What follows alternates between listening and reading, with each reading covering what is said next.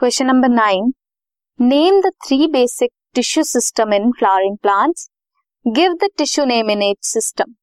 तो कौन कौन से टिश्यू सिस्टम होते हैं फ्लावरिंग प्लांट्स में? Epidermal tissue system, ground tissue system and vascular tissue system. कौन कौन से टिश्यूज प्रेजेंट होते हैं इनमें?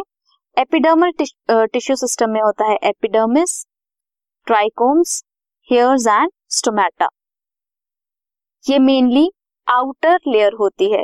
Next is ground tissue system, parenchyma, collenchyma and sclerenchyma and mesophylls. The third one is vascular tissue system. उसमें क्या होता है? Xylem, phloem and cambium tissues.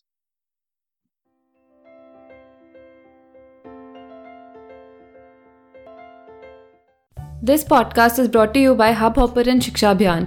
अगर आपको ये पॉडकास्ट पसंद आया तो प्लीज़ लाइक, शेयर और सब्सक्राइब करें और वीडियो क्लासेस के लिए शिक्षा अभियान के यूट्यूब चैनल पर जाएं।